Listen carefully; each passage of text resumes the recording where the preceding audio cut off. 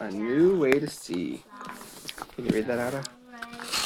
A new way to live. Yeah. So if you remember, all of Jesus' disciples got a new power to do the right thing, and there was one guy, Saul, that wanted to stop it. Actually, there were a bunch of people that wanted to stop it. Of all the people who kept the rules, Saul was the best. I'm good at being good, he'd tell you. He was very proud and very good, but he wasn't very nice. I don't know if that's true. He actually might have been really nice. Saul hated anyone who loved Jesus. He traveled around looking for them. He was nice, but he was mean. I don't know if he was actually, like, he might have been nice. I don't know. Like, nice meaning, like, if you just talk to him, he seems like a nice guy. It doesn't say if he's mean or nice. But he was definitely doing the wrong thing, that's for sure. He traveled around looking for them, and he wanted to catch them and put them in prison. He wanted everyone to forget all about Jesus. He didn't believe Jesus was the rescuer. He didn't believe Jesus was alive either. You see, Saul had never met Jesus. So one day, Jesus met Saul. Saul was on his way to Damascus. When suddenly, a dazzling light flashed like lightning.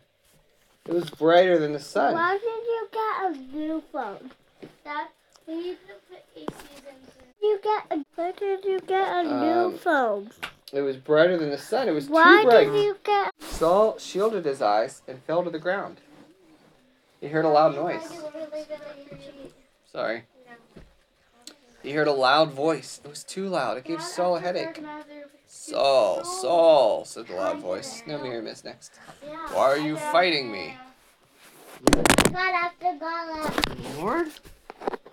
Saul answered, Who are you? I am Jesus, said the voice. When you hurt my friends, you are hurting me too. Saul's whole body trembled. Go to the city, Jesus said. I'll tell you what to do. When Saul opened his eyes, he couldn't see. His helpers had to hold his hand and lead him like a little child. Look. Oh. Saul was blind for 3 whole days, and yet it was as if he was seeing for the very first time. Meanwhile, there's a man called Ananias who loved Jesus. Jesus came to him in a dream. Go to Saul and pray for him, and I will make him see again. Dad. Yeah. You could say something and it would make Saul believe. Because he can control it. Yeah, I mean, he kind of did. He appeared in a bright light. I can bite the lot I got now. Go to Saul and pray for him, and I'll make him see again. Ananias knew all about Saul and how he hated Jesus' followers. Lord, he has come to hurt us. But Jesus told Ananias, Saul's the one I've chosen to tell the whole world who I am. So Ananias went to Saul. Brother Saul, Ananias said, it was Jesus you met on the road. Ananias prayed for Saul. Suddenly, Saul could see again. He saw everything differently. He wasn't mean anymore. And you know what Ananias' names mean? You know what Ananias' names mean? What? The Lord is full of grace.